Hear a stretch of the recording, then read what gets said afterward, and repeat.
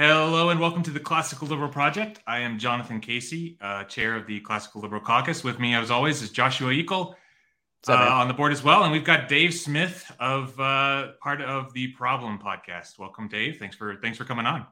What's up, fellas? Thanks for having me. No, thanks for coming. I wanted to give you a shout out early on, Dave, before we got into the whole shebang around NATO. I think you were catching a little bit of criticism internally from some of the people in Mises about kind of coming on this show and having the conversation. And one of the things that you said was, like, if we can't change their mind, then it was something like, we can't change their mind, it's not worth doing. Having these conversations is like very important. And I really appreciate you like going out of your way to do this. So it really means a lot. Well, thank you. I appreciate that. What I said was that it was Karen Ann Harlos, who I love very dearly. Yep. And she said, she was like, oh, you're just going to be getting more viewers to their channel. And I was like, well, yeah, but like if anyone like is they're coming here to watch your show because they're a fan of mine. Right. If they're more persuaded by what you have to say than what I have to say, then I deserve to lose them. Like that's the correct answer. And if I'm like my whole thing, and I've always felt this way, is like, well, I'm confident they won't be. So that's the whole point. And then I'm confident I'm more likely to at least get you guys or your audience to go, all right, he's got a good point on that or on that. And so, but I mean, what shot, the libertarians have if we can't do that anyway? So, well said. Yeah. We might as well pack it. We might as well pack it in if we don't feel like we can do that. I just wanted to say thank you for that early on. So that's great. Sure. I'm looking forward to the conversation. I think we're gonna have a great time. Sure. Awesome. I figured. Oh, go ahead, Josh. No, I was going to let you take it away. Oh, there we go. I was going to go ahead and let everybody kind of introduce where they're at on NATO. Dave, if you want to lead us off, I'll go second. Josh can finish it off, and then you can go right into it. Sure. Well, I mean, I think I oppose NATO in every sense that you could oppose it. I think we kind of went back and forth on what we would talk about when we were talking about doing like a debate resolution, and I understand where you could say like their mission or what they claim to be is, hey, we're in a defensive alliance that's just here to, like, if we're a group that if anyone attacks any of us, we're all going to defend ourselves. And however you would feel about entangling alliances, objectively, that's not what they are. In the same sense that, I don't know, if we're just going by what people call themselves, then the Patriot Act was patriotic, and then I don't know. I think the Congo is a democratic republic. Like anyone can call themselves what they want to. In reality, NATO is the European military alliance of the American empire. And that's the objective reality as far as I'm concerned. And we are nothing short of an empire, as everyone in this space knows, whatever the numbers exactly are today. It's like 700 bases in 135 countries or something like that. Now you think like 135 countries. How many Americans can name 30 countries? Yet we've got bases in over 130 of them. And America is our federal government is the most war-hungry government in the world. In the 21st century, there's really no arguing that. There's no one who's invaded more countries, bombed more countries, killed more innocent people. We truly are the greatest purveyors of violence in the world, which is why all of our leaders sound like the biggest hypocrites in the world. And they try to call Vladimir Putin out for being a war criminal. It's like, as the great Scott Horton likes to say, like you're standing in a swimming pool filled with the blood of innocent people yelling at someone else about how they're wrong. And NATO, of course, has conducted several horrific aggressive wars. Most recently, they were instrumental in the 20-year just disaster that was the war in Afghanistan. They were also instrumental in the war in Libya. Both of these wars between the two of them were responsible for the deaths of hundreds of thousands of people and just wreaked nothing but destruction in all parts of the world. I mean, if Libya actually also led to a huge migrant crisis into Europe, even the rise of far right political movements in Europe, which I'd imagine both of you guys would probably really oppose. It's very directly related to NATO's war in Libya. I think that it's been, I believe it was Eisenhower said that if this thing isn't over in 5 years, then we've failed when it first started, and he was the head of NATO. Basically, the idea was that we would stick around until France and Germany could defend themselves, and then we'd be out of there. But of course, it's a government program. So government programs, are the self-licking ice cream cone. Once there's not the reason to be there, then they just find a new reason. Of course, if you had listened to the propaganda from NATO for 50 years, then you would have, of course, assumed as soon as the Soviet Union collapsed, they would cease to exist, because that was the whole point. But what did they do when the Soviet Union collapsed? They expanded. It's like, if that's not a government program, I don't know what is. The whole reason for existing goes away. And now you go, we need more power. We need to expand. I also think NATO has been incredibly provocative toward Russia and is a huge portion of the responsibility of the situation that we find ourselves in today in Ukraine. So overall, I just think it's been an awful organization that is just, like I said, the European wing of the American empire. I think that to me, it's kind of like, and this is where all of this started. I'll wrap up soon. But the idea of NATO being like consistent with the non-aggression principle or defensive or voluntary or any of this. Look, I assume you guys are minarchists. I could be wrong about classical liberals. No, that's accurate. Yeah, for sure. In that, so even like, to me, very quickly, the anarchist perspective, I think, would be like, to very quickly sum it up. Okay, we believe in the non-aggression principle and private property rights. And if you're following the non-aggression principle to its logical conclusion, you can't have a state at all. The minarchist position is more like the state should exist only to protect people's liberty. And if it does less than that, people's liberty is in jeopardy. If it does more than that, it's tyrannical. Okay. Fair assessment. Yeah, I agree. So even from the minarchist perspective, I mean, all the member states of NATO, there's no night watchman state that's a member of NATO. These are modern super states, the biggest criminal organizations in the world. This is like saying like the Crips and the Bloods and the Latin Kings formed a fighting alliance together and then saying, but it's totally voluntary. Like, no, it's not. It's all based off what they've stolen from their communities and then funded this thing. And then, oh, they're defensive, except for when they're not, which is also true for like the Russian military. They're a defensive military, except all the times they're not, so I don't know. I just think if there's anything libertarians should be, we should be opposed to all of this. And the best of the libertarian legacy, like go read like Murray Rothbard during the Cold War. This is what was so cool about libertarians, is that we're like, hey, we're the most anti-commie motherfuckers out there. And we reject the Cold War because we recognize that that's just commie shit too. Like, that's just more communism. And it's like what Bill Buckley said. We need a, totalitarian bureaucracy in our shores. And we're like, no, we don't. So, of course, I think the libertarian position is to reject every inch of NATO and, at the very least, push for America to get out of it. Okay, done there. All right, I'll go real quick because I've got the most boring position on this. My opinion is that America should get out of NATO, stay out, and Europe should be left to the defense of Europe. If there was a case, I could imagine a situation where we would need to come to the defense of Europe like we did in World War II, but that should be our decision to make alone. That's it. And so that's my position. As like I said, it's short and boring. So I'll hit it over to Josh. Yeah. So I think where the core of our disagreement comes in is because I think you and I on our Twitter thread, we went back and forth about this. We both are very much opposed to NATO intervention in Bosnia and in Serbia and in Afghanistan, and I think the most recent one was in Libya. But I think the core of where our disagreement is I see NATO as less of a purveyor of that, and I see more of that as something caused by U.S. military action. And I see NATO as kind of a separate from that. And I'll kind of set that up and maybe explain why I think that is. But overall, I think NATO is very voluntary, which I think we might agree on. It's kind of a voluntary organization. You can choose to stay, choose to leave. And it's structurally defensive. Like, it's set up in a way to not be an offensive aggressor towards other people. It might, as I think you alluded to, had made decisions in the past to support U.S. aggression and kind of come alongside them and maybe act in that way. But overall, I don't think the institution is set up to do that. I don't think the institution does that.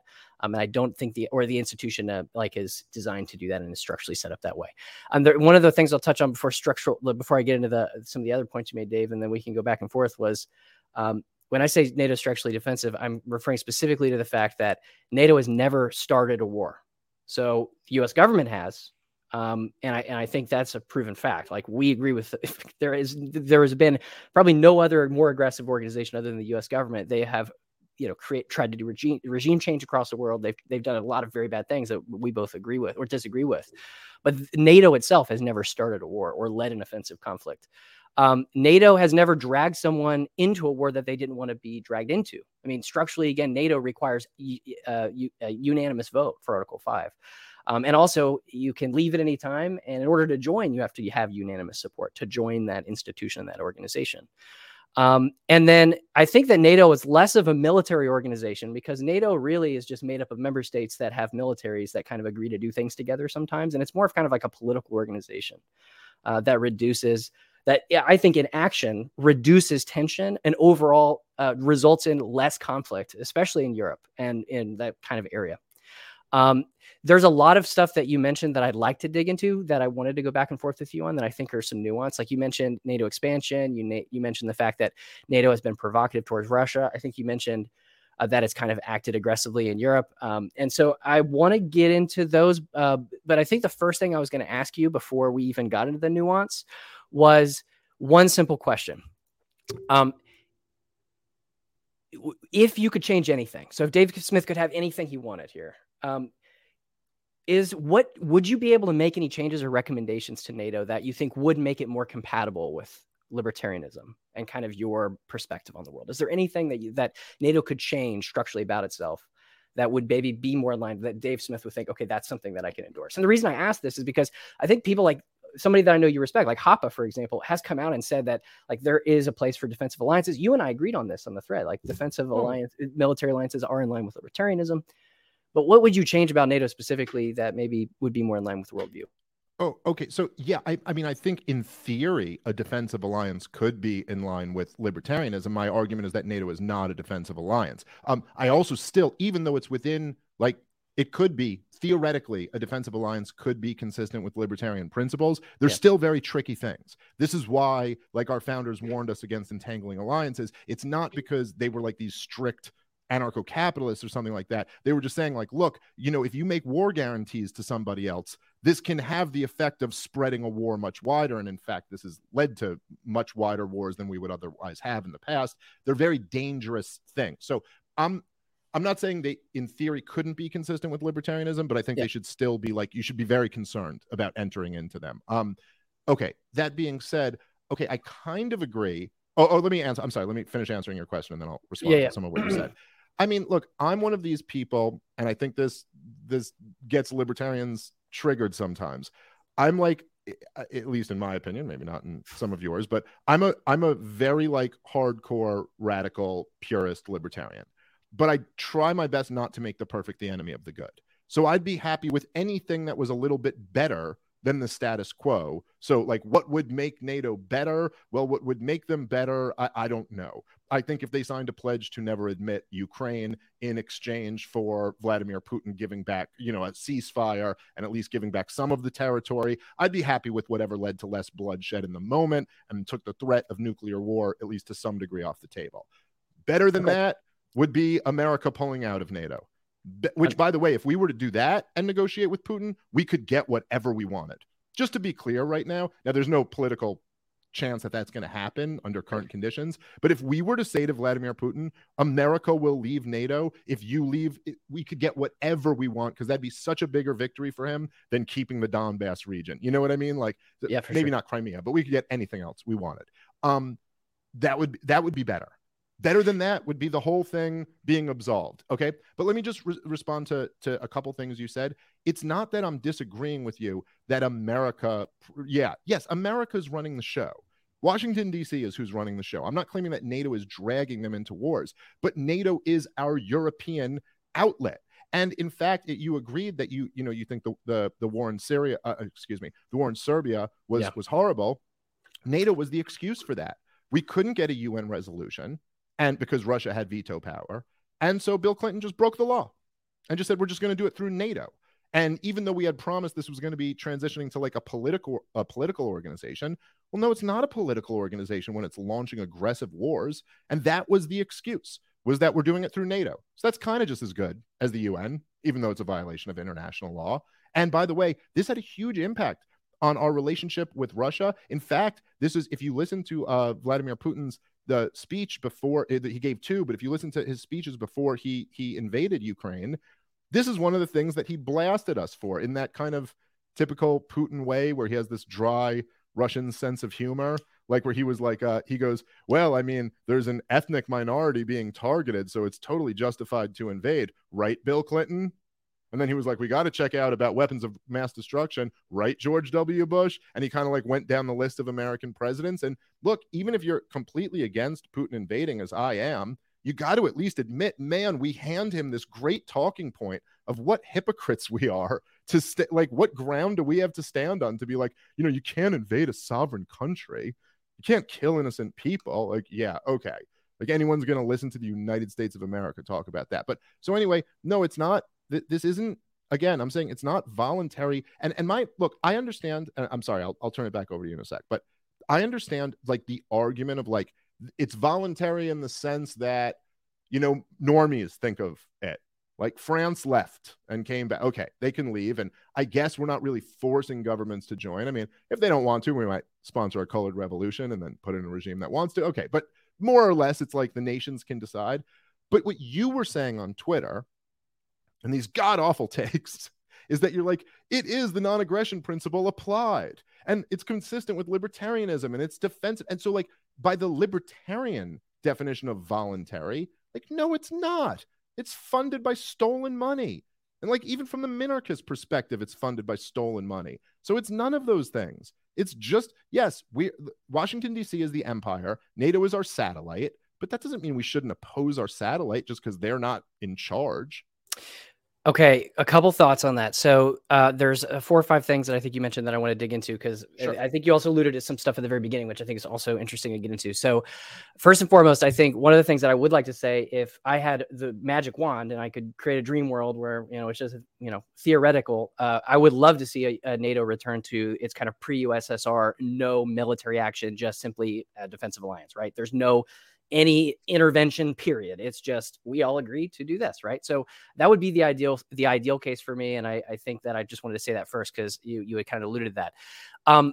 Before we get into the funding with stolen money and the hypocrisy, because I agree with you, the U.S. is, of all organizations, probably one of the most hypocritical on this, because again, we just got finished with a 20-year regime change war, and lecturing somebody else is pretty hypocritical. Now, that's not to downplay the fact that Putin is killing innocent people and launch an invasion. No matter what we did, that doesn't really change the fact that that's evil and wrong, and it's taking, you know, liberty and life from people that they shouldn't lose. But can we talk about NATO expansion first? So one of the things that you'd mentioned earlier, that NATO is expanding, and that Putin had kind of mentioned that in his speech as to why, one of the reasons why he invaded Ukraine. One of the things that I think you mentioned, and I did watch your appearance on Joe Rogan. It was great to have libertarian voices there. I'm talking about these ideas on such a huge platform, was this not 1 inch east thing. That I think Putin even mentioned this in his speech, like, we're not going to go 1 inch east.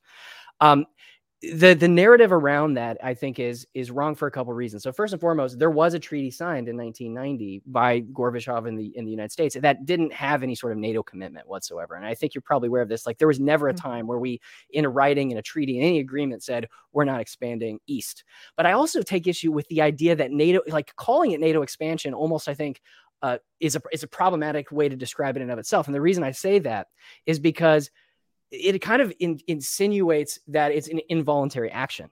And one of the things about NATO expansion post 1990 was it was driven by these countries that independently decided that they wanted to associate with NATO. It's not like we forced them to do that. They voluntarily made this decision to do that. And this happened over and over again. And in a way, Russian aggression, like in the aughts, right, actually escalated the situation and made it more likely. And it's one of the reasons why Finland and Sweden are thinking about doing it now, is because they feel insecure, threatened by, this superpower, this nuclear superpower, and they want to associate with somebody who's going to give them autonomy. I mean, like, the requirements to join NATO are very in line, I think, with things that we agree with. Like, if you want to be a part of NATO, you can't have a territorial dispute. So Ukraine's out, and Ukraine's been out since 2008 when they were rejected, but they have to uphold democracy. They have to be making progress towards a free market. They've got to have their military forces under civilian control. They can't have any disputes, as I mentioned earlier. They can't be like, have a Crimea occupied and then join.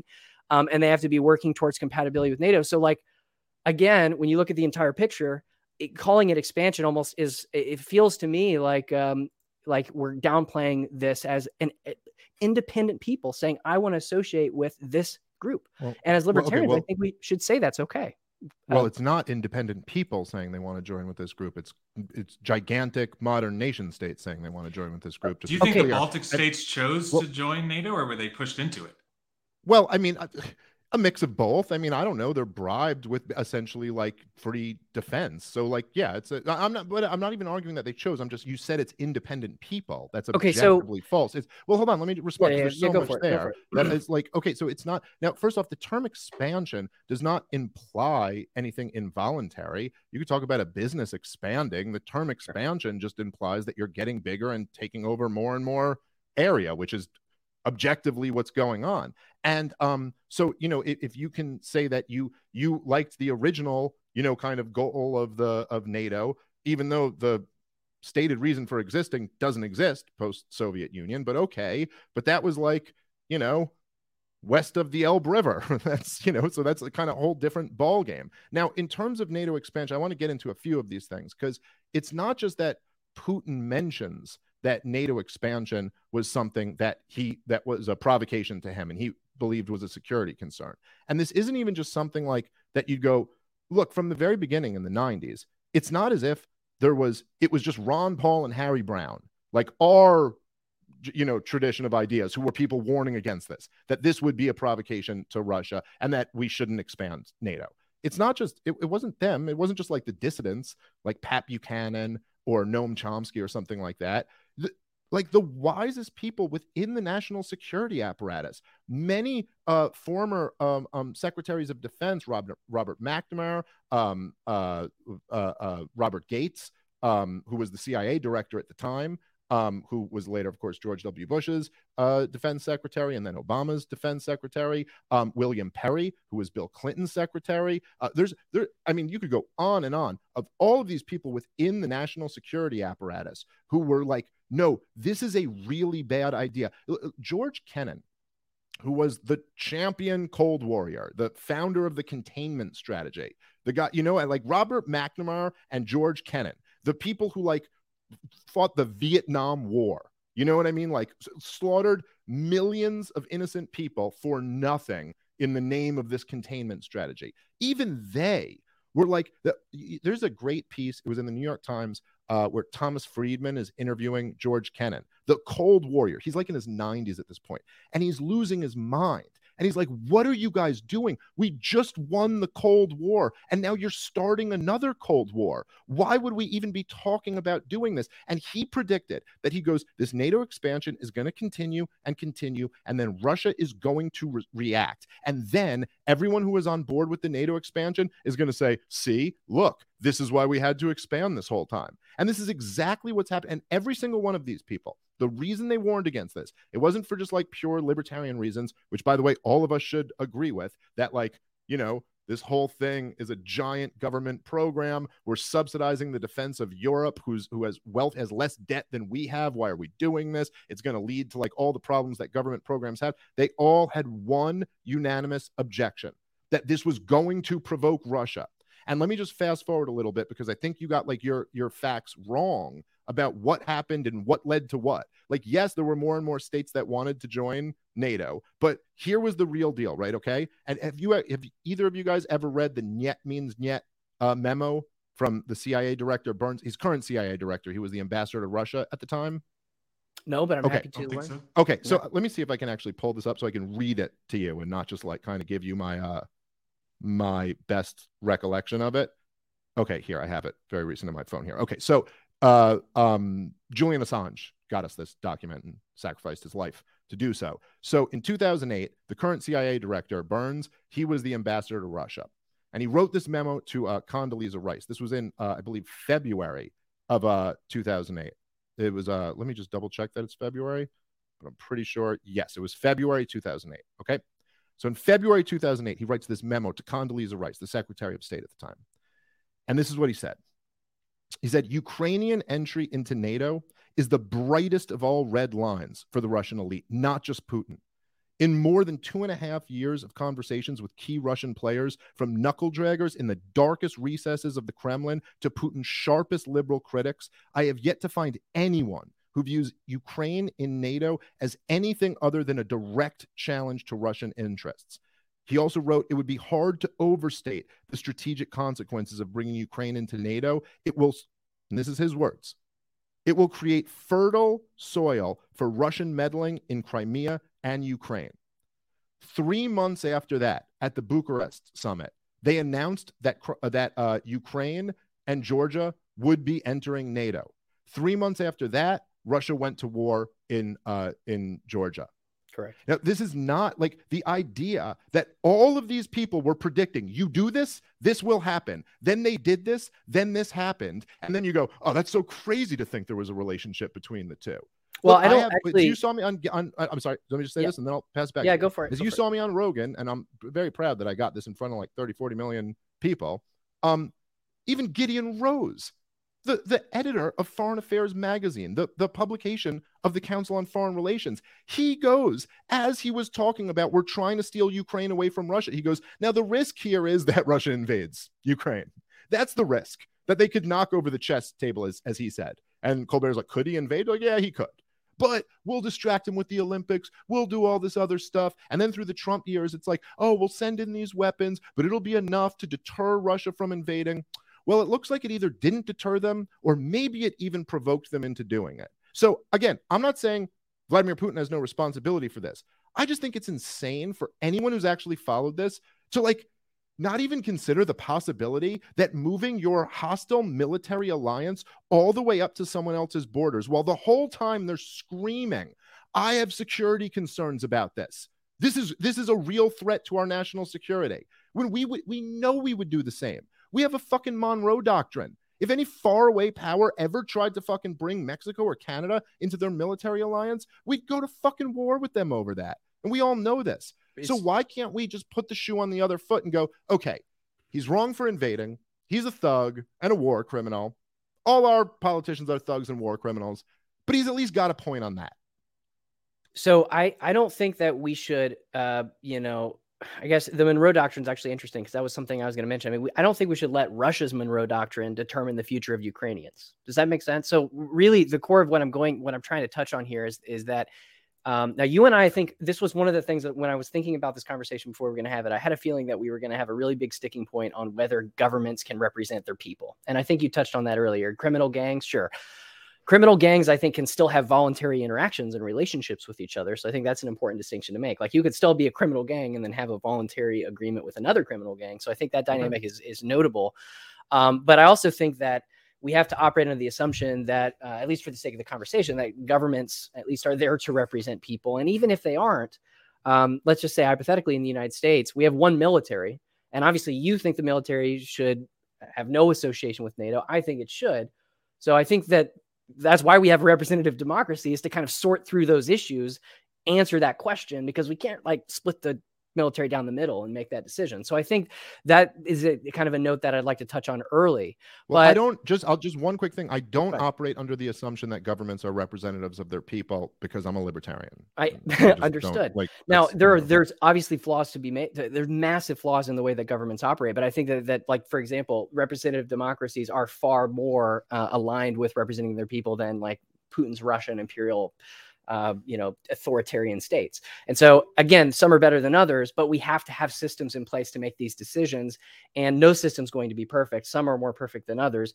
But I actually don't think that's worth talking about, because I feel like you and I would probably go back and forth on that for a long time. That's basically the minarchist versus anarchist argument. Well, right? Yeah, but I don't even think it is. I don't think it's a minarchist versus anarchist split. I think you could be a minarchist and completely recognize that the idea that our government, look, if you were to look at the most unpopular federal policies in the last 100 years, you know what would rank right up at the top? Were the banker bailouts of 2008. Absolutely. What did we just see? Another round of banker bailouts. We're probably going to get more.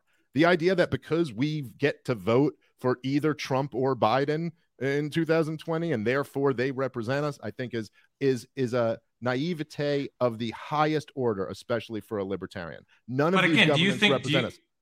I think that you have to look at with the Baltic states and the other states that joined NATO. If you look at their populations, they are very glad they're in NATO. They are sure. Like, I don't think you can have any dispute that those populations absolutely chose and wanted to be in NATO, because to be in NATO, you have to fundamentally change. I mean, they did this in 14 years. They went from the USSR to representative democracy with open free market, with mostly free markets, right? That's that they chose that path on purpose because they were afraid. They are afraid of Russia, and it's not just because of warnings. I mean, the NATO did sit down with Russia and hold their hand through a lot of this. In '97, there was the NATO-Russian Defending Act. In 2001, I mean, listen, there was a NATO office in Moscow until 2021. So it's not like we didn't reach out to them. It's not like we didn't talk to them and say, hey, we're not going to throw a bunch of troops or nukes into these new countries. Well, so we did talk to them about that. There's some truth to that. You could also look at it from the other perspective that they talked to NATO. I mean, Russia at one point wanted to join NATO. Now, you can make arguments on either side about like exactly how they proceeded. You know, Russia certainly had a level, which I think is kind of understandable, that they were like, hey, we want to join NATO. And they were like, well, you can get in line and apply. And they were like, no, we're Russia. We're like whole reason NATO was formed. Now, if Russia was willing to go down that path, let them. Well, okay, but I'm just saying you could make arguments on either side. Okay, there were times when, and actually there was a point when the relationship with Russia and NATO was not nearly as toxic as it is today. Yes, I'm not arguing. I mean, I don't know, but I'd probably agree with you that probably people in the Baltic states wanted to join NATO, and I think in general, like I would understand why a lot of people in countries that are like small countries near Russia would want to be a part of NATO. Like, why wouldn't you want the most badass, military in the world kind of guaranteeing, not exactly guaranteeing, but kind of guaranteeing your defense and also kind of subsidizing your defense. So, yeah, I'm not saying there's nothing there. I'm making the point that we shouldn't do it. I'm saying we shouldn't bring them in because the dangers are far worse than the rewards for us. And if you're saying that the idea is that the government is supposed to represent the American people, the government here in the United States of America, well, then the truth is that, like, look, it sucks that little countries get bullied by big countries. We're the biggest bullies out of all of them. I'd like us to first work on not being bullies to little countries. I'd also like other big countries to stop being bullies. But what we're engaging in right now is the most insane, reckless policy perhaps in the history of the United States of America. We're closer to a nuclear conflict right now than we've been since the Cuban Missile Crisis. For what? But this most corrupt government in Ukraine gets to maintain their sovereignty, who's not even a NATO member, by the way. It's not like they're not even a NATO country. But like what? Like the most corrupt government in Europe versus what? The other most corrupt government in Europe, where there's historical ties. Like, I don't know. Do you guys really think, like, even as minarchists, do you really think like the lines on a map are drawn perfectly? Is it so clear that Crimea is supposed to be a part of Ukraine, or even that the Donbass is supposed to be a part of Ukraine? I wish Vladimir Putin didn't invade. I hate that there's innocent people dying, but the idea that we should be, what we're engaged in right now is just utter madness. Like, you got the president of the United States openly talking about how the goal here is to overthrow Vladimir Putin multiple times, saying this. By the way, according to the former defense secretary, William Perry, and I assume he might be right about this, he says Vladimir Putin believes that's the policy of the United States of America, to kill him. Now, he's got no way of actually hurting us. He's got no way of taking over Europe. This guy was sitting on a $1.5 trillion GDP before the war. He's struggling to win this current conflict. He's not reconstituting the Soviet Union. He's not getting anywhere near the original NATO countries. He's not taking over Poland. It's just not happening. But he does have the biggest nuclear arsenal in the freaking world. And we're telling him we're going to kill you. And you're going to lose a war right on your border. Like, this is fucking madness, dude. If libertarians believe in anything, it's like, yeah, you don't get involved in shit like this. And why is it? Why is everyone supposed to pretend we care so much about the humanitarian crisis in Ukraine? It's like the same thing as that they did with Kosovo. Bill Clinton's like, hey, there's all these people. There's a genocide, which wasn't, but he said there was. There's a genocide going on in Serbia. Meanwhile, he's bombing the shit out of Iraq, starving children to death with the sanctions. Meanwhile, Rwanda's going on. He's not doing anything about that. East Timor's going on. He's not doing anything about that. No, he was doing this to fuck with Russia. I'm like, that's my thing with libertarians. Like, fucking peep game, guys. We know what these guys are doing. This isn't if we cared about humanitarianism, we'd have made Saudi end the war in Yemen 7 years ago. We'd have made, we wouldn't be doing half the thing. Well, where's the humanitarian outrage for what's going on to the Palestinians? Yeah, I don't disagree with any of that. But I will, at least the indication on Yemen and the Palestinian situation. But let's go back to a couple things. So first and foremost, you made the a record. claim I wasn't that... like yelling at you guys on that. No, I know you. I know just that. Quick point. At the very beginning of this, as far as humanitarian goes, at the beginning of this, I wrote an article saying that we shouldn't get boots on the ground in Ukraine and we should open our borders to Ukrainian refugees. Yeah, those are your humanitarian. That's your humanitarian solution. And I agree with that completely. But I mean, going back to you probably don't, Dave, but there you go. Well, I'd say we should work toward negotiating a peace and a ceasefire. It doesn't really make too much sense to me that Ukrainians are going to immigrate all the way over the United States of America. But regardless of that, I'd say right now, all like the best thing we could do is to just say, like, look, we are willing to give these concessions and tell Ukraine you must negotiate with them or you get no more support. We have so much leverage over Ukraine right now. Work out a deal. It's not going to be perfect. Yeah, let's talk about that for a second. I know Josh was trying to jump in there, but let me hit on this topic real quick. So let's say we do negotiate a peace with Ukraine, with Russia, and between Russia and Ukraine. Russia is going to say you can't join NATO to Ukraine. You can't join NATO, and is also you're going to need to disarm. What's going to stop Russia? Probably give away the Donbass and Crimea. Yeah, and probably give up part of the. What's to stop Russia from invading in another few years when Ukraine is not a member of NATO and has no. And one more thing that I want to add, Dave, and then I hand it off to you is that the way that we responded in 2014, I think, is in line with what I hear from people like you and from a lot of people in the political space right now is we should just kind of let them take Donbass, let them take Crimea, make a promise that Ukraine will never join NATO, and then just we'll have peace. But I think that 2014 proves that's not the case. Like we kind of turned the other way when it happened, when the annexation of Crimea happened in 2014, and now we're dealing with another full-scale invasion. And I don't think that will actually reduce war. Like if I would make an argument that if Ukraine joined NATO in 2008, probably wouldn't even be dealing with an invasion today. But I'm curious as to what your thoughts are. So I don't know exactly what was turning the other way about 2014. I mean, compare the difference between the way it responded then and now. I mean, it's significantly different. Well, before Vladimir Putin took, it's so even ridiculous to say he took Crimea. He had Crimea the whole time. It's just he had his naval base was there. It was a majority ethnic Russian area. Russia has had Crimea since 1783. Like I don't even know what this means that he took it. I don't think yes, when they finally said we're not playing along with this deal anymore, when the new Poroshenko government came in and said we're tearing up your lease, his men left their naval base and said no, you're not.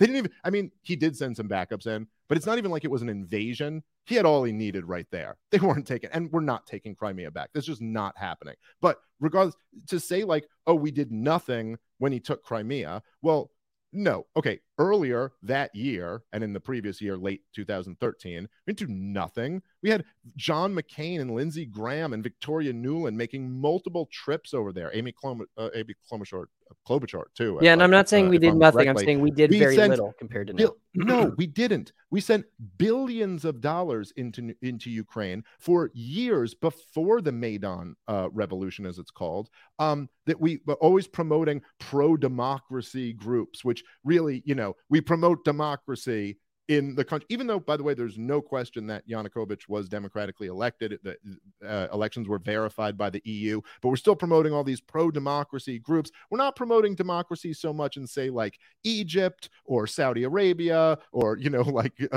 Palestine or any of that. We're not respecting the wishes of democracy in Iraq when they ask us to leave, but we really cared about democracy on Russia's bordering country because we're such great people. Okay. And then, no, listen, and now we can argue about the coup of 2014. It was absolutely sponsored and funded by the West. And this was a response to that. The democratically elected government was overthrown by a violent street putsch, and they decided to tear up the lease for the naval base in Crimea. And Vladimir Putin said, fuck that. So for you to then take that start at Crimea and go, we didn't do anything about that. It's like, no, dude, you got to get out of this empire mindset. We can't do anything about that. There's no question. We can't do that. In the same way that, understand this, let's say we have Guantanamo Bay on Cuba, okay? Do you think Vladimir Putin should let us? If I were to ask you the question, should Vladimir Putin let America have Guantanamo Bay? Wouldn't you immediately just start chuckling to yourself like, he can't stop. He's not letting us or stopping us. There's just no issue. We fuck him up. What, do you want to come over here and fight us? That's what Crimea is. And I think that same logic carries over to Ukraine. So when I say that is I believe that the Ukrainian people have a right to determine their future. And I don't think it's as cut and dry for the narrative that I've heard you mention. I agree with that statement, by the way. Okay. And that's, I think, future, but And here's the thing. Like, so actually, let me ask you this. If you lived in Ukraine in 2014 and you were watching what would happen with Yanukovych, like in the middle of the night, we're changing our plan. We were going to go partner with the West where you could have free trade and liberalism, right? Like the ability to have freedom of speech and not be like all these different things that are very, very different than what you would deal with if you were moving to be more aligned with Russia. Would you be on the ground fighting against that? Because I would be. I know many people in my work that were on the ground fighting for that. And so I don't, and not only that, but I don't think the narrative that this is a Western-led coup is, even if there was, let's say, Western resources that were put into it. I think that the people of Ukraine saw what was happening. It's the same thing that's happened in Georgia last week, 2 weeks ago. They see they're torn between two great powers. They could either go with liberalism where they could have freedom of speech, free trade. I mean, all these things that we take for granted in the United States, or they could go become part of the Russian war machine, the Russian imperialism. Russia was pouring a lot of money into Ukraine at the time too. Yeah, let's not forget that. Yeah. No one's denying that. Sure, absolutely. So I think the Ukrainian people should have the right to make that decision, and then I don't think Russia's Monroe Doctrine should determine whether like that should influence them. They should have the right to determine their future. If they wanted to join Ukraine, they should have been able to, assuming that yes, in an ideal world, like yes, and Iraq should have a right to not confront us. But if like Vladimir Putin started, I mean, Iraq should have a right to kick us out of Iraq. And like, yeah, I get what you're saying. Now, first off, I don't exactly think I take for granted free speech and free trade in America. I think I wish we had more of it. I don't know. Like this kind of representation that the EU represents, like just these classical liberal values, is like so remote. Better than Russia. It definitely represents liberalism far more than Russia. No, I don't know. I don't know if I agree with that. I don't know if I agree with that at all. I mean, Russia's got its own, like, look, they're all bad options. But the truth is that what happened with the EU deal with Yanukovych was that the EU was making very harsh demands, severe austerity, all these like anti-corruption measures. But when you really look at them, it's just like turn yourself over to the EU corruption rather than our corruption. And then Vladimir Putin came in and he played like a one-man good cop, bad cop kind of. He went like, well, you go with them, then I'm shutting off all your trade. You go with me, you get $5 billion, no strings attached, no austerity, none of this, and kind of won them back over. I do think Yanukovych wanted to make the deal initially. He was in a very difficult spot politically. I don't know what I would have sided with being in Ukraine. Like, I'll talk about this conflict, and I've studied up on it a lot. I think even for me, and I'm not a very humble person, but this might be the moment where I go, I don't know enough about like what it is to be a Ukrainian to say how I would feel in that moment. I do know that's the tricky part. Yes, well, we don't know their personalities, their culture. Yeah, look, well, according to the Washington Post, and there was a whole bunch of polling, some more reliable than others, is how the Washington Post put it. There's the protesters in the streets in Maidan never had a majority support of the Ukrainian people. So the idea that it's just like, oh, this was all like I think this is you swallowing, at least to some degree, Western propaganda to say like this was a battle between one side, which was like freedom and goodness and everything right, and the other side, which was death and Russia and authoritarianism. That's not really the reality of the situation. The Yanukovych government was incredibly corrupt. No question. I mean, like outrageously corrupt. Ukraine's a corrupt dude. I remember this. It's been a while since I read this, so I might get these details wrong a little bit. But Yanukovych's son, I'm pretty sure he was a dentist, and he was the 5th richest man in Ukraine.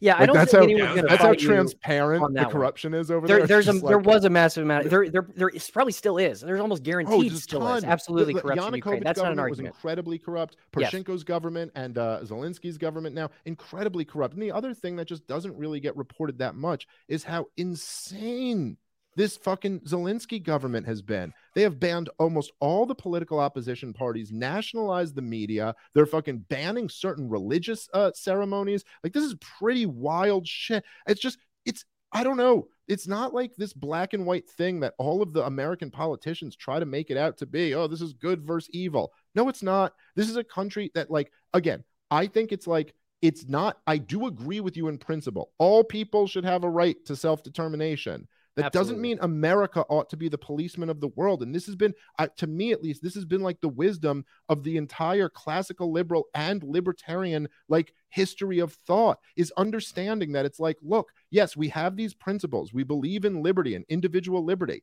but we also recognize that there's like these limits to reality. And for you to become the force that's going to, like, you need local enforcement, universal, values. Okay. If you're going to become the force that is now going to police the world and enforce we're going to enforce natural human rights on every human throughout the planet, you're going to be the biggest oppressive force in the world, which America is right now.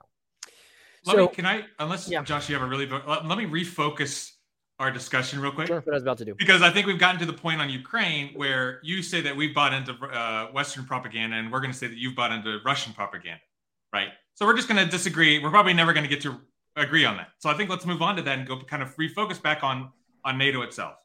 Okay, can I just say one thing, just very quickly, just to respond to that? It's like, it is Western propaganda that Zelensky is this great guy and runs this democracy or something like that. It's what I'm saying. If you're going to accuse me of buying into Russian propaganda, then George Kennan, the founder of the containment strategy, bought into Russian propaganda. Like, it's just, I think there's an asymmetry in those two claims, but whatever, we can move on to something else. Yeah. So just to keep the discussion moving. Go ahead. Yeah. Josh. So one of the things you mentioned was that we need to fight the war machine. We need to fight. I think that was one of the things you ended off there with was, if we're going to go back to liberal values, we need to make sure that the U.S. is involved less in foreign intervention, not the world policeman, which is something that I agree with 1,000,000%. One of the things that I think we brought up at the beginning that we weren't really able to dig into is that I think that NATO's existence, in essence, actually creates less instances in which U.S. is likely to be involved in conflicts. And what I mean by that is that, well, first and foremost, we've already established very clearly that NATO has not created or caused conflicts. Almost every single conflict that NATO has been involved in has been kind of driven by this U.S. intervention that we talked about, with some exceptions. But ending NATO tomorrow wouldn't change the military-industrial complex in the United States. In fact, it actually might serve as an argument for the war hawks to increase spending. If we actually operated the way it should operate, which is that 2% level, I think right now the U.S. is somewhere near 4% of GDP. If we were at 2% level and everyone else in Europe reached their 2% level, which I strongly believe they should do, everyone else that's part of the alliance should reach that 2% level, it would actually create a situation in which theoretically Europe could be subsidizing U.S. defense in a way, right? I mean, we could save $400 billion if we went back to a 2% level.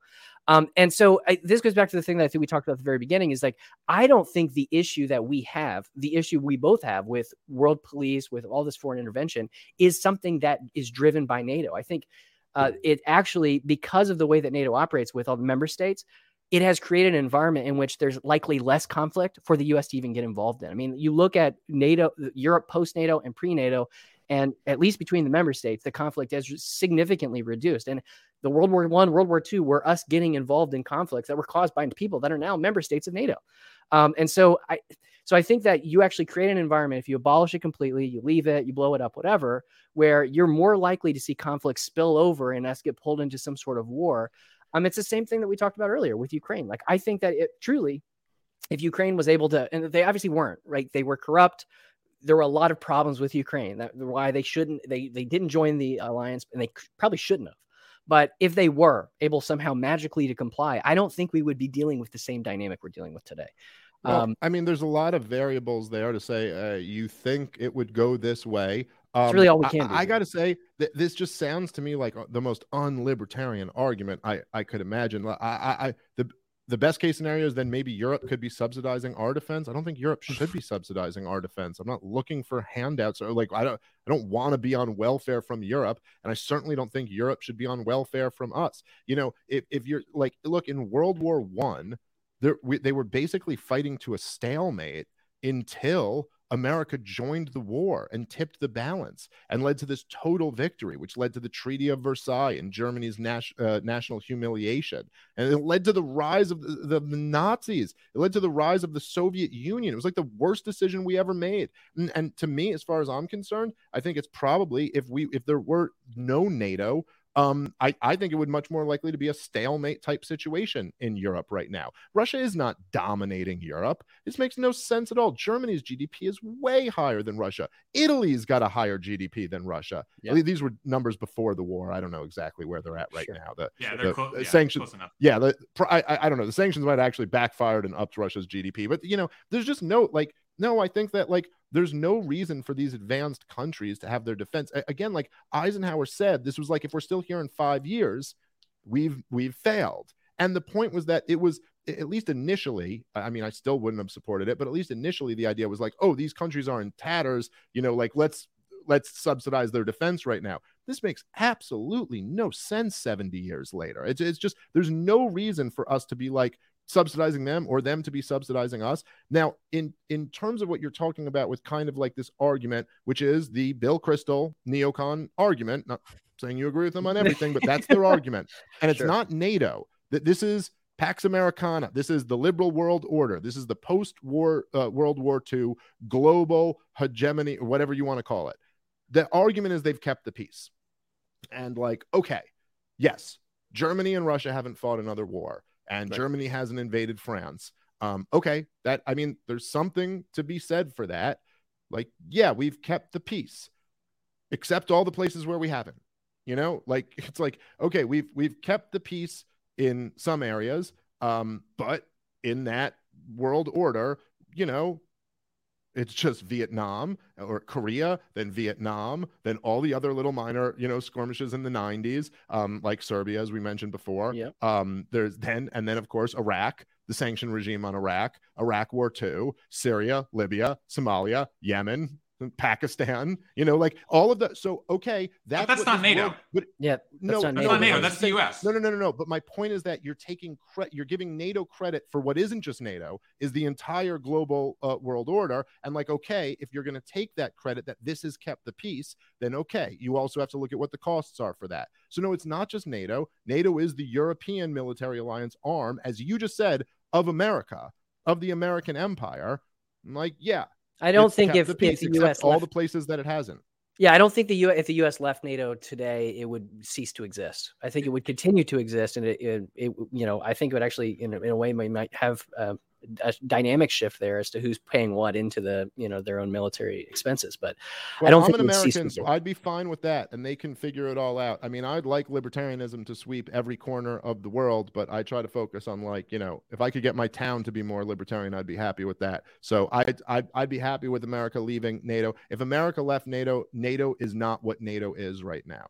NATO right now is the arm of the American empire. It's kind of like saying if America stops supporting Israel, then what is Israel?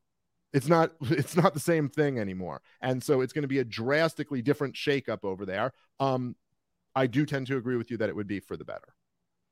So or I don't know if I was agreeing with you, but I know where you. Yeah, you're fine. So let me ask it this way: what wars? I think we asked this at the beginning, but what wars was NATO directly responsible for starting? Was there any wars that we could have avoided if NATO hadn't ever existed? I don't see any. So I think you're misplacing some of your criticism of NATO when we should be directing it at the United States, or in Libya, France was really heavily involved there. Yeah, I think there are other issues. Sure. Well, I would argue that the Bucharest, the 2008 NATO meeting there, where they announced that Georgia and Ukraine were entering NATO, were at least partially responsible for creating the conditions for the war in Georgia and the war in Ukraine. But that's not saying they started the war exactly. But I think that's kind of not exactly the question. It's I don't know, what wars did they start? Well, I'm not exactly claiming they started wars. Again, it's kind of like if you had this organization that was the Bloods and the Crips and the Latin Kings, and they all have as you call, a voluntary, agreement together. And then the Bloods go out and attack someone, and then the voluntary agreement comes in and kills a bunch of innocent people. And you're going, well, that agreement didn't start the war. Well, I mean, I'm saying the difference between that analogy, Dave, is just real quick. The difference between that analogy is that in this case, you're not going to have that institution come in unless there's consensus among the members of the institution to actually act. Who cares if there's consensus amongst the Bloods and the Crips and the Latin Kings? These are all a bunch of gangsters. Yeah, there's consensus that we should go like overthrow Gaddafi. Okay, I don't care. I'm not like, the question isn't whether they started the wars or not. The question is like, are they a defensive alliance, or are they fighting in wars of aggression, incredibly destructive ones that kill hundreds of thousands of innocent people? You know what I mean? Like that's the question. So yeah, okay. You could say America started the war and then NATO just came in or something like that. Or in Libya, put it on France or whatever you want to. But I don't really see like I don't think that, I guess where I'm going with this, if you abolish NATO, I don't think any of those dynamics would change. Like the situation in Libya and Afghanistan, we had 30 countries in Afghanistan. I mean, there were many members that weren't NATO partners there. I don't think this is a false kind of like, or it's just not asking the right question. Yeah, okay, probably if you abolish NATO, but all of these gangs still existed, yeah, probably there would still be some of these gang fights. But that's not an argument for them existing, and that's not a defense for their role that they played in Afghanistan. I mean, they actually the war got turned over to Afghanistan. The war in Afghanistan got turned over to NATO for a little period of time, although they kind of backed off that and the Americans took back over control. But that was kind of like what enabled America to go focus on Iraq. So no, the existence of NATO does not lead to less of these conflicts. I think the overwhelming evidence is that it leads to much more. And like, look, there would have been a million different ways to do this better. I think the best thing that could have happened, man, is like, if NATO had just been abolished when the Soviet Union collapsed, I think there would have been an unbelievable opportunity, to have like a whole different European dynamic. And I think back then Russia would have really been willing to come to the table a lot more. It's such a shame that actually, I'll give you a couple points there, because I think that the argument for abolishing NATO in the 90s was way stronger than it is today. The reason why is because of what we're seeing with these Russian wars of aggression. And I think that dynamic has shifted for me, at least until this conflict kind of resolves itself. That's one of the reasons why I'm not fully there with you. But I mean, I think that argument actually would be pretty strong in the 90s. And I actually don't disagree with that example.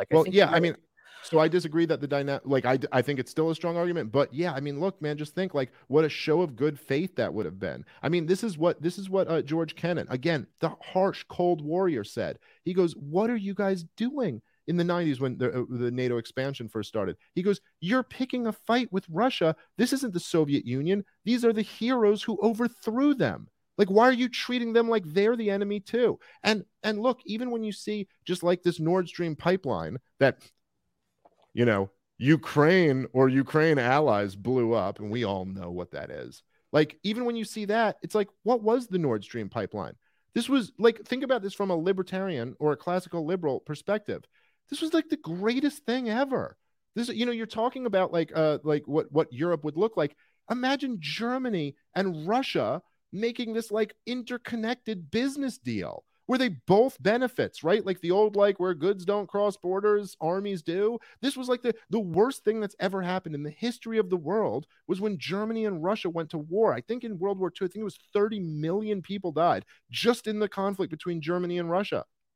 And here they make this deal where it's like, oh, look, Germany is going to kind of be relying on Russia, and Russia's going to make a whole bunch of money from Germany. They're going to kind of be interdependent. Like, from any libertarian perspective, this is like the greatest thing ever. And so, of course, what is every politician in America, from Donald Trump to Joe Biden to all of them? Oh, this is a problem. You can't be doing business with Russia because they're the big bad Russia. It's like this whole Pax Americana fights at every turn for Russia to be integrated and be peaceful like European neighbors. And honestly, I mean, aside from all of that, like, it's just not our place, man. It's just understood. You're not gonna actually have me fight at all. I mean, actually, a lot of the reasons why I would agree with you that anyone in Europe should be able to trade with whoever they want is the same reason why I'm so passionate about Ukrainians being able to decide which alliance they want to join or who they want to trade with and not be threatened by the force of Russia or the U.S. I mean, be bullied around. So I think there's a similar line that kind of goes through that. I agree. I think Ukraine, in a sense, should be able to join whatever alliance they want to join. I think we should also be able to choose who we want to join in an alliance with, and I don't think we should choose this one. So I'm not even arguing Ukraine shouldn't want to be a part of NATO. I'm saying we shouldn't have them. Understood. Because I think it might result in a nuclear war. Understood. How are we at with time, Casey? I think we're about at our hour. Yeah, we try to keep it under 45 minutes, but we figured this was just going to keep going. So yeah, we're way over time. That's how it goes. Yeah. Do either of you guys have any final summations?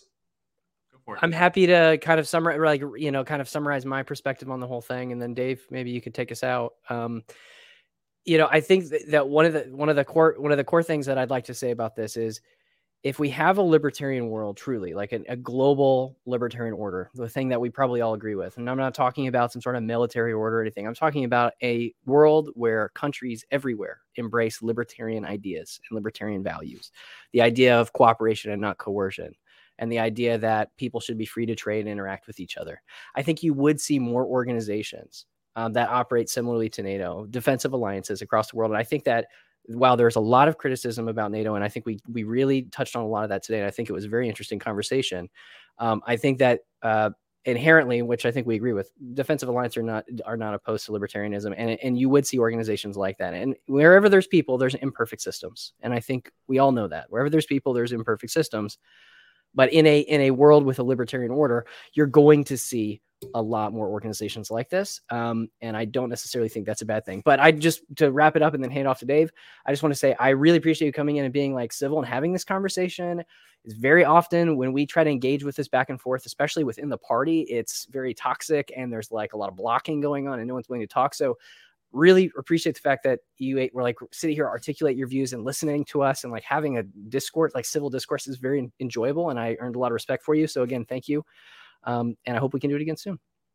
Well, thank you very much for that. And I just right back at you. And like, I appreciate that. It is like, look, man, Twitter is just like toxic, it's toxic. Dude. And I know it's me too. I know I'm not like above it too. Like, it's just like these short quips. And the only thing you can do, you can't really elaborate on the point. So the only thing you can do is just try to like dunk on whoever you're going at the quickest. I know I'm as guilty of it as anyone else, but I do appreciate that. I kind of like, I don't know you guys, so I didn't really know what to expect coming into this. I was like, all right, this is going to go one of two ways. We're going to have a conversation about these things, or they're going to be right away like, you're a Nazi or something. I had a feeling it was going to do the same thing. It went well. I'm glad. I appreciate you guys. I'm saying I can do the other way too, but I'd kind of rather do this because this is like what I actually care about, is like talking about these ideas. So I appreciate that from both of you very much. And I think all of this stuff is important. Oh, dude, that'd be great if Jonathan just left and then just came back cursing me out like right after that. We're having this, I think his wife walked in the room or something. I will say that I think that, look, I don't disagree with you that like, look, we want to see a complete libertarian world where the whole world is libertarian. That's like, I am in theory a libertarian universalist. I believe that freedom is like a universal principle and that individual liberty, like I'd love to see a global, embrace of libertarianism. I also think that like you can have these principles and also live within the confines of the real world and recognize that like it is such a daunting challenge that we would ever turn one country truly libertarian, let alone turn the entire world that way. What would happen if the whole world was libertarian? Maybe there'd be these defensive alliances. Maybe there wouldn't be any of them. Maybe there'd be no entangling alliances. And it would just be like peacekeeping missions and negotiators and stuff like that. I kind of actually think the latter is more likely than the prior, but that's one of the beautiful things about freedom. You don't really know. It's very, very hard to predict. If you were going to predict 100 years ago what free markets would have produced, there'd be no chance you could have gotten it right, no matter what type of brilliant genius you are. There's too many variables. So I don't know about that. I do think that in the real world, like in the situation that we're dealing with right now, we're in an incredibly dangerous situation. And much like what I thought was so heroic about Ron Paul in his like 2008 campaign and that Giuliani moment, which everyone knows of. I remember it. Yep. It's not just that he was telling the truth. It's that he was like kind of telling the most unpopular truth. And he was also kind of giving, like for me personally, the impact it had on me is it kind of like, it almost like was like this portal to engage with thoughts that were completely outside of the world that I had even been given permission to engage with. Like, oh, you could think about what the American empire looks like from outside the American empire. And like in the George W. Bush years, it was all like about like how America feels about 9/11. And then you're almost like, oh, wait, there's this whole other world outside of our empire who has a whole feeling about all the 9/11s that we've imposed on them. And that's interesting to think about. And I'm not saying Vladimir Putin's not a bad guy for invading Ukraine, even though I believe he was provoked and that NATO and the US did all this messed up stuff. I still think it's not excusable to invade and kill innocent people. But like, if Ron Paul had just gone on stage in 2008 and said, I think Osama bin Laden's a really bad guy. 9/11 was wrong. Terrorism is bad. I mean, that is technically all true, but it just adds nothing. It's just like there's nothing of value to add there. And I think that libertarians as dissidents to this incredibly tyrannical regime that we live under, like, I think our role is to add the thing that's kind of unpopular that other people aren't saying. And we are dangerously close to like a true calamity here. And I think we should be like, if we're going to do anything, I think we should be pushing to try to end it. And not try to say like these ridiculous ideas that like, well, we're going to just look, what these war criminals in Washington, D.C. want to do is prolong this war for another decade and bleed Russia dry. That's what they want. They think they can do that while avoiding a nuclear war. It's a really, really risky game. I think we should be demanding peace immediately. Demanding an end. What are we doing? We're sending in weapons of war to a hot war on Russia's border. We're basically committing an act of war. We're treating Ukraine like they're a NATO country, even though they're not. And this is madness, and I'm against it. Again, thank you guys both so much for having me. I did really enjoy this. Yeah, thanks for having me. And no, I was not cussing you out. One of my kids walked in, even though they should have been in bed like an hour or two ago. So I appreciate. I get that. So I got babies. So like, I do too. How many babies, Dave? Here. Well, I mean babies. When I say I think of my daughter's 4 and my boy's 1. So okay, I have a 1.5-year-old and I'm about to have the second one. So wish me luck. Oh, congratulations, dude! That's awesome. Yeah, the second one is so much easier. Third one's the easiest. And it's not. It's like the third one just doesn't even exist. He like floats around and you never see or hear him. At least good to know. Good to know. I think I saw a Jordan Peterson clip where he was like, "You guys, I recommend having 3 kids because like once you got 2." Hey, that's my number, Dave. That's where I'm ending it. We're going to try to go for 3 and then call it there. So we'll see how it goes. I'm one of 6, and that was too much chaos. Oh wow! Yeah, I would do 6 in a second, but it's all about what my wife will do. I will have as many kids as she will have for me. I feel that. She does have to do a lot more. For sure. All right, Dave. Thanks for jumping on. Appreciate the conversation. You have a good evening. Absolutely, you too, guys, and congratulations. Best of luck with everything, Joshua. Thanks, guys. Appreciate it.